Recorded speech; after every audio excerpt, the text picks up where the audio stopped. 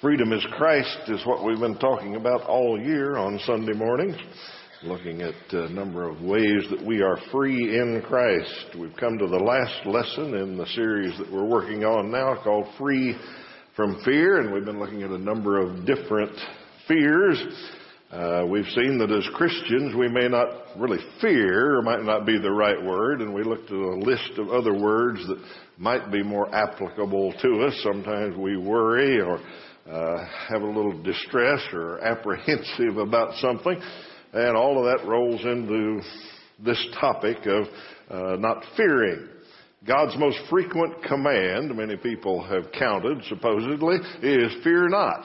God over and over tells his people throughout the Old Testament, New Testament, and today, fear not. Paul explained that a little more in Philippians 4. He said, don't be anxious. He uses one of our other words there. Don't fear anything. Don't be anxious about anything. Don't worry about things. And he goes on and explains, whatever your problem is, whatever you're worrying about, whatever you're scared of, take it to God. Talk to him about it. Talk to him about it. And if you do, the peace of God, which transcends understanding, we don't know how it works, but the peace of God will guard your heart and mind.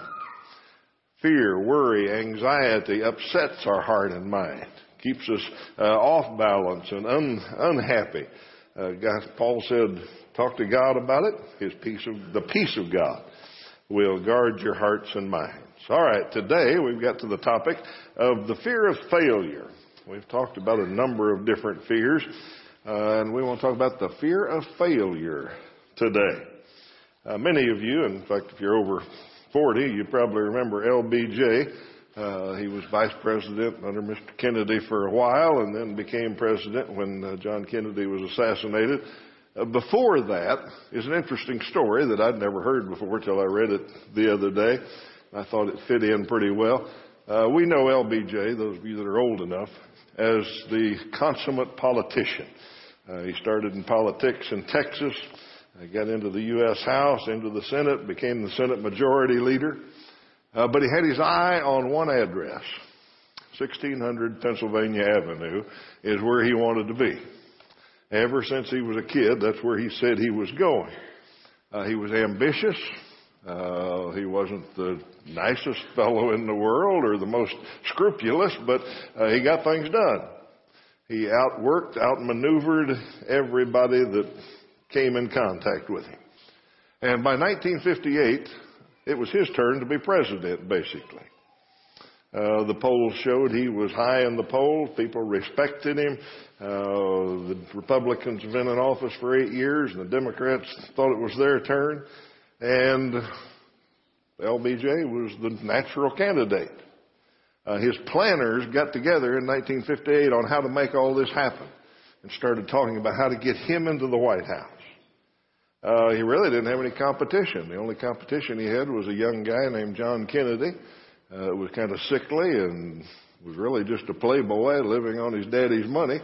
He didn't have any credentials or much to back him up. So LBJ pretty well had it, but the planners were confused. They couldn't figure it out because LBJ, with all this going for him, wouldn't quite take the step of saying, I'm going to run. He wouldn't announce that, yes, I want to be president. They talked to him. They tried to get him to do that. They tried everything. He wouldn't quite do it. And while he was frittering around not doing it, Kennedy was running around the country locking up all the delegates for the convention. So he eventually got the nomination. LBJ eventually did declare, but he couldn't quite make that step. One of his main biographers said the reason he did that is because he feared failure. He feared more than anything else, more than anything he wanted. He feared that he'd end up like his daddy.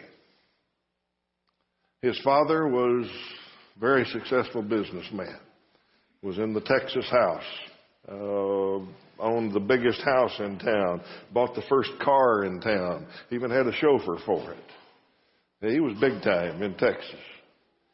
And then when LBJ was a teen, all of that collapsed. The business failed. They lost the big house. They lost the big car. They lost everything. They lost the ranch. Johnson and his family had to move into a little bitty shanty house. They survived by people in town bringing them food to help them survive.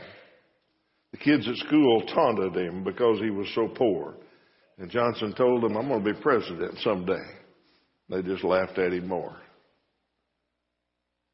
It was always his intention. It was always his plan. What he wanted to do was be president. But when the time came, he was traumatized. He couldn't do it. He was afraid of it.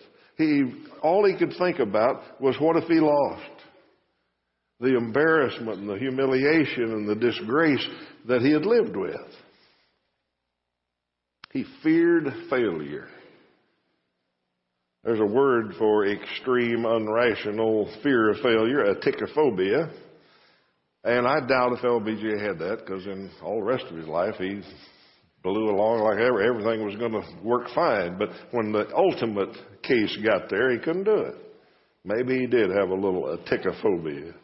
I doubt if anybody in here has aticophobia, where you're fear of any kind of failure. I mean, if you got it, you're afraid to try anything, because you just know it's going to fail.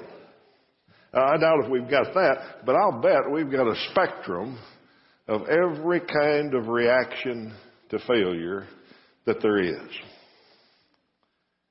Anybody with more than one child in here knows that there's a spectrum of being afraid of failure. Some kids are not risk takers. They don't want to try anything. They want to be absolutely sure that it's all right. They're afraid it might not go well. And they look at it and you say, "It's okay, you can do that." "I'm not going to do it. It wouldn't be prudent. I'm afraid." Some kids are like that. They're very cautious. Some kids, you say, "Jump in the pool to Daddy." Here they come, with or without Daddy. Some kids, you say, "Jump in the pool to Daddy," and they want to watch everybody else first to see if they live through it. If everybody else makes it, maybe they'll try it. Okay? Some just aren't risk takers. Some are overconfident. I don't know if you see this picture very well, but if you're at the back, this is a cat stalking a bald eagle. This will not end well for the cat. But you got to give the cat credit, He thinks he can do it. He's confident. He thinks this is possible. And some people are like that. Cindy and I had two boys. We didn't have either one at either of the extremes, but they were different. One was more willing to try things. Didn't worry so much about whether it failed or not. One of our sons, we had an old pickup that couldn't steer. It was hard as all get out to steer, and you couldn't shift it. And it was tough. And he came to me and said, "Teach me to drive a stick." I said, "You sure you want to try this?" "Yeah." So we got in the old pickup and started around the block. And I came out of it with whiplash and forehead bashed against the dash. He jerked and stopped and screeched and laid rubber. And I don't know how many times we killed it going around the block. But we got back and parked it, and I said, "What do you think?" He said, "That went pretty good." And there's people like that. And that's good. The reason it's good is if we're talking just earthly success, then risk-taking's basically mandatory. If we're just talking about earthly success, whether you're going to make it in this world, have a good job, have a lot of money, do all the earthly things, you got to take some risks. Playing it real safe all the time doesn't give you much payoff.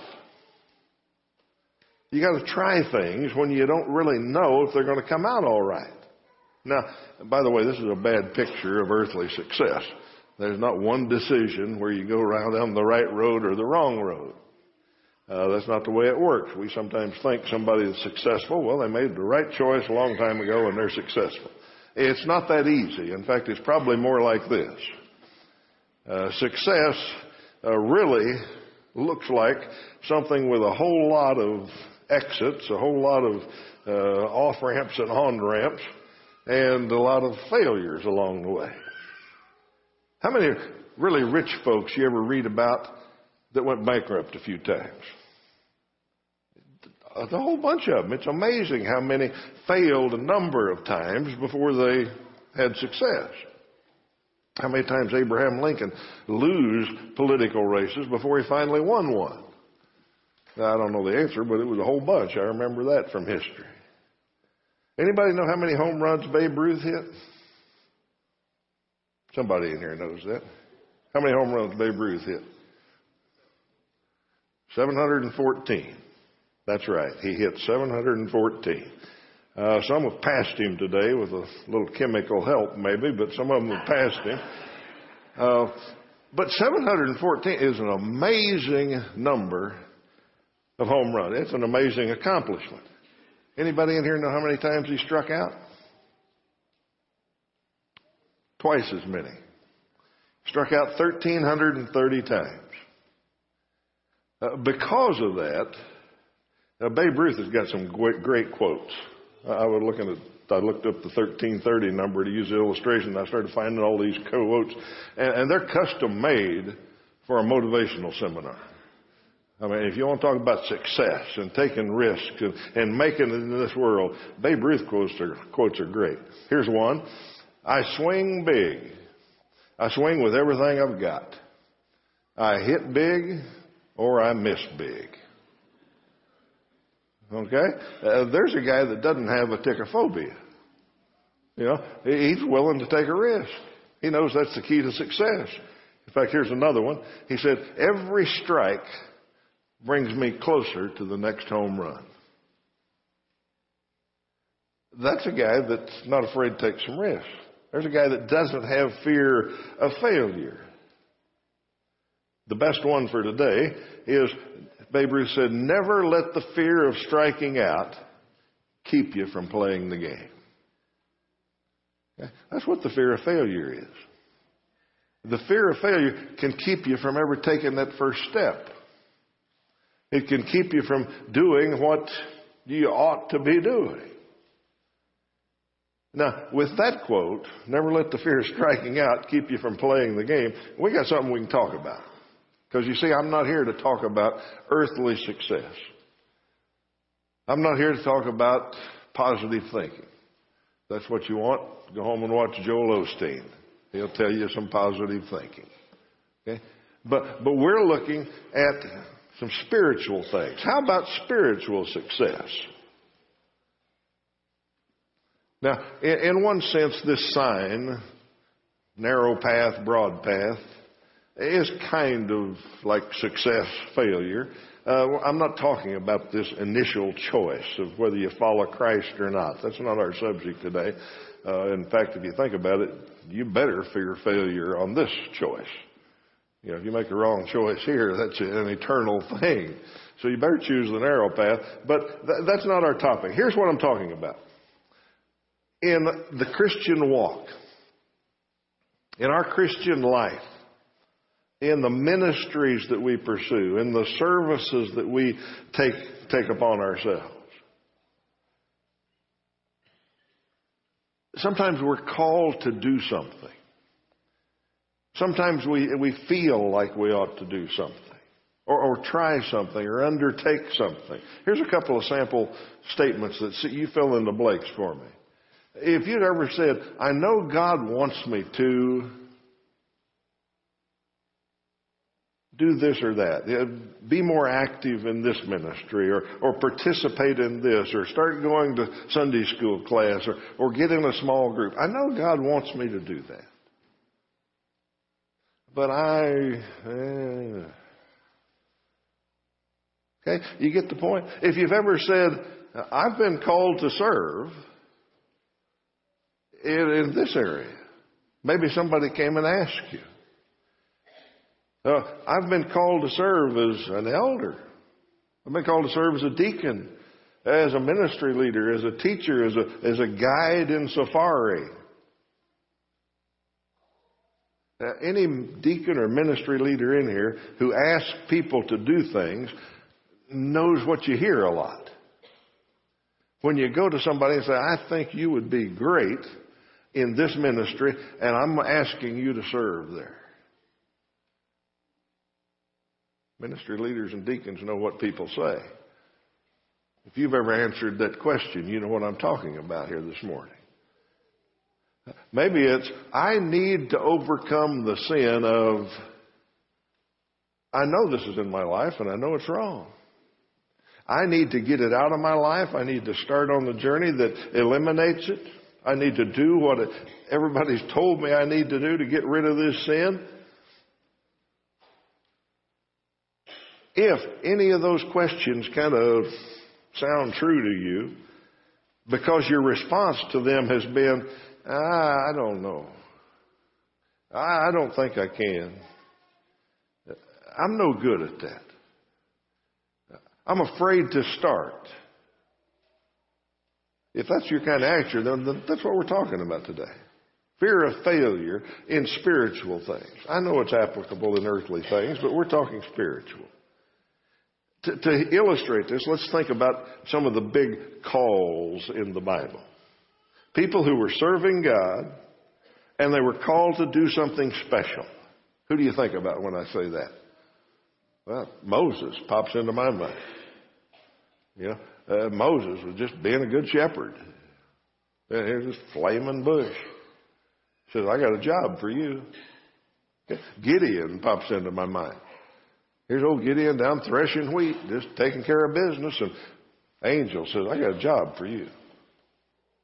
Those are some of the big calls in the Bible. And Isaiah got it, and Jeremiah got it, and Ezekiel got it, and Paul got one, and Matthew, and Peter, Paul, and James, and John got it while they were fishing.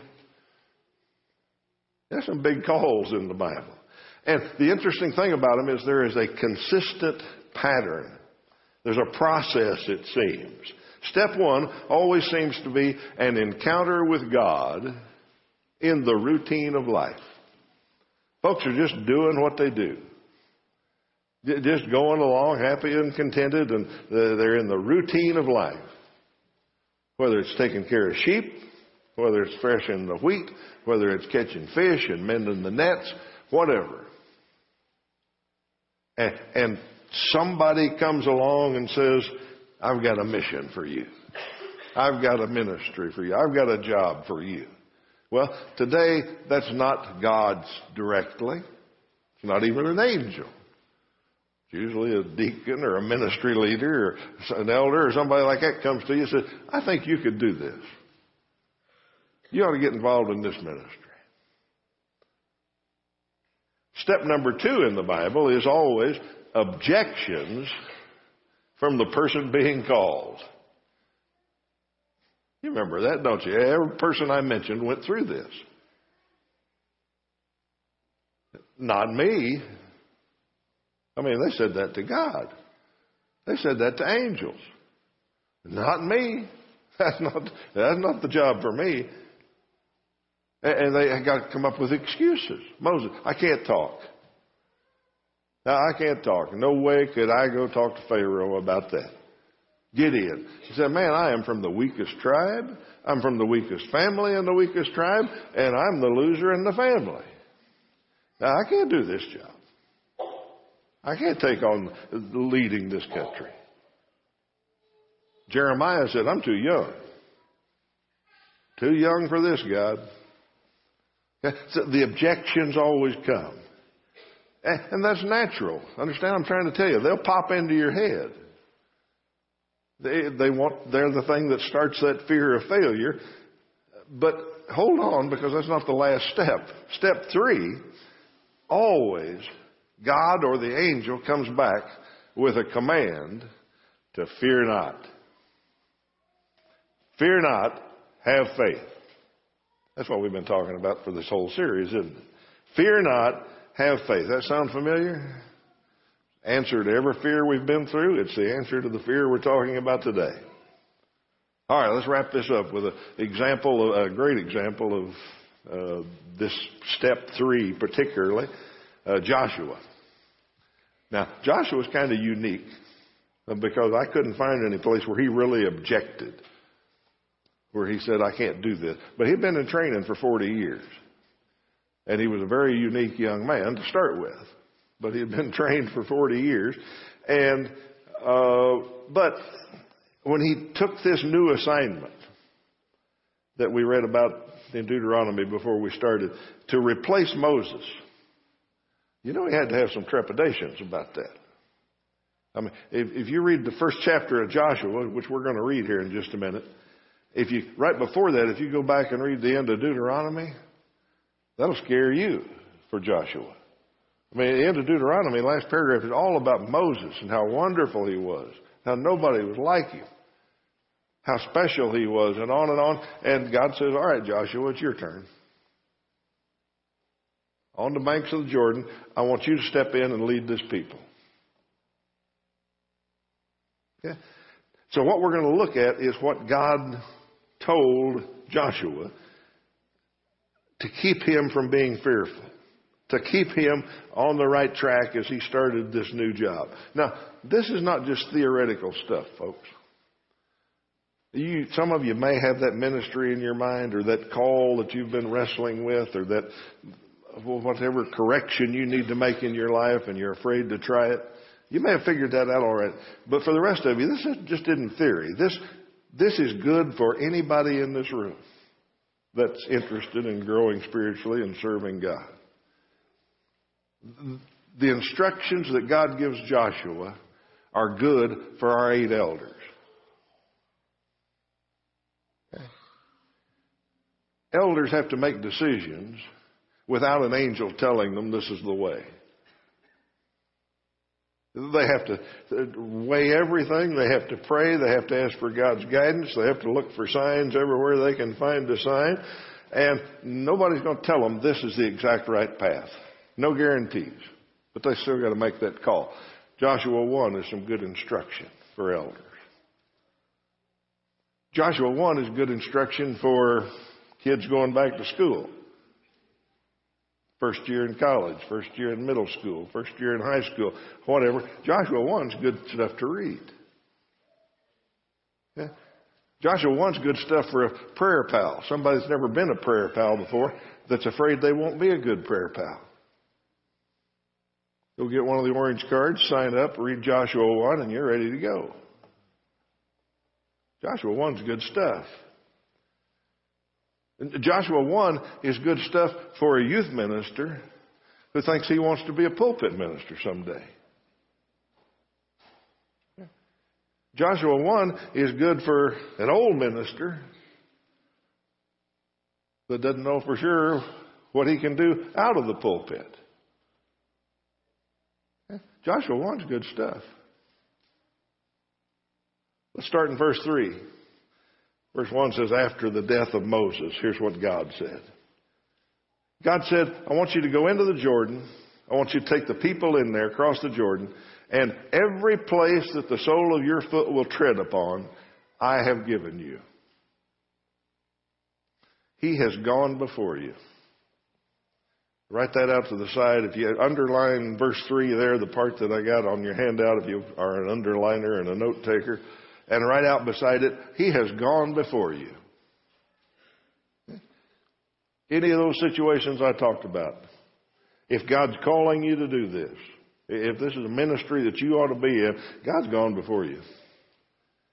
Verse 5, He says, just as I promised Moses, and He talks a lot about that.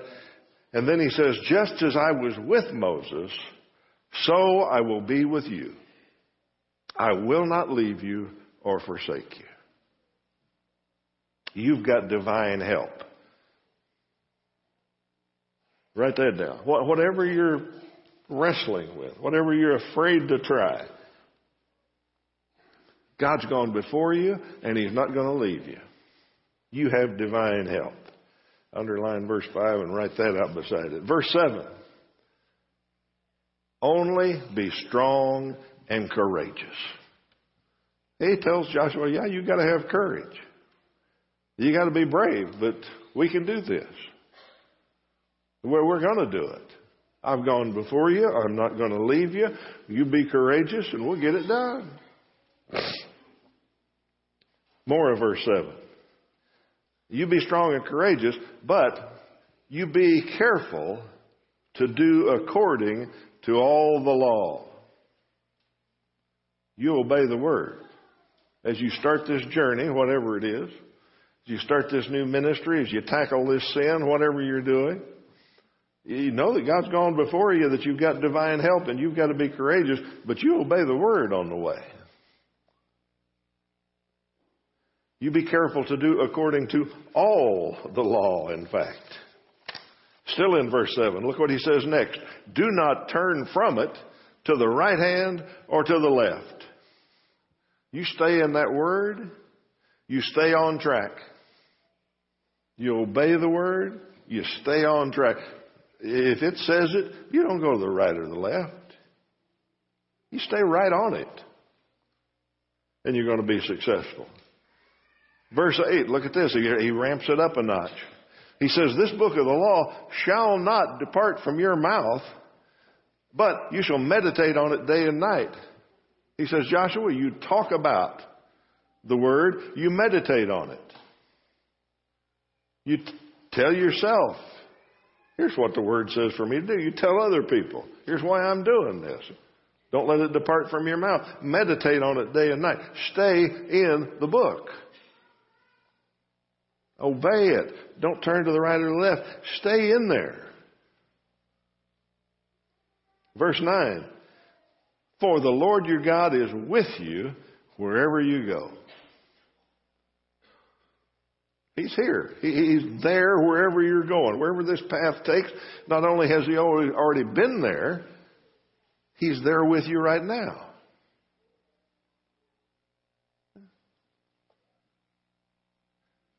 Biblical calls end with one thing: success.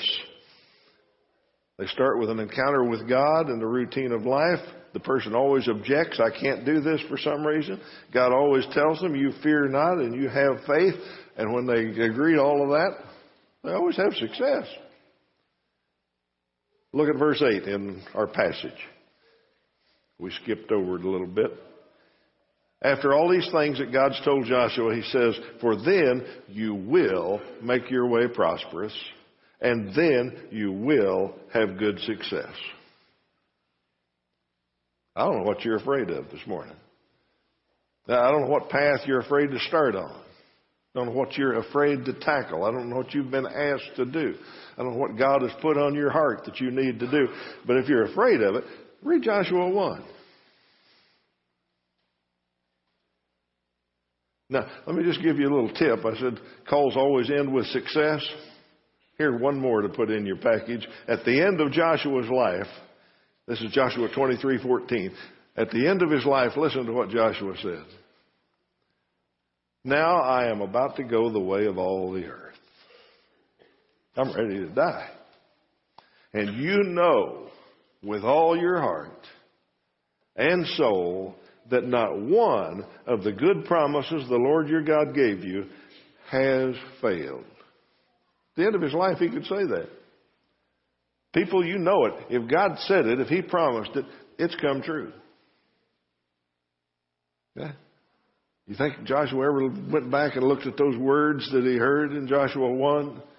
Because Joshua had some hard times. Think he ever pulled those words out that God spoke to him on the banks there in Joshua 1? What's in there? What have we seen? Let's recap here. Joshua 1. He has gone before you. Whatever your task is, whatever you're going to tackle, He's gone before you. You have divine help. Not just family and friends and the family here at Northside, although that's a big help. You got divine help. You got to have courage. You got to obey the word. You stay on track. You stay in the book, and you know that He's there with you. Verse 8 says, you do all that, you will succeed. You will succeed. And at the end of your life, you can be like Joshua and say, you never saw it fail.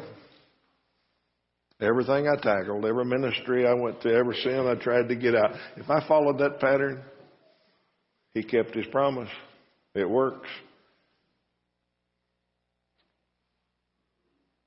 Freedom from fear. No reason to fear. We have this kind of faith. Well, we're done with this series. Free from fear started out as kind of an unknown, and I think we've picked a number of good things that'll help us. Are there more to tackle? Oh, yeah. Cindy gave me one or two last night. She said, I don't know if you got this in the series, but you ought to talk about this. Well, series can only go so long. We're going to tackle something else next, but there's plenty of things we fear, and hopefully you've got the answer, though, to whatever fear it might be. Faith. Faith is the answer. The lesson is yours. The series is yours. I hope it was helpful. If you're here this morning and need to respond to the Lord's invitation, we'd be thrilled to help you put Christ on in baptism. If you have some family matter or prayer that you need from this family, we'd be happy to pray with you. The elders will be at the front to receive you. Come if you need to. Stand and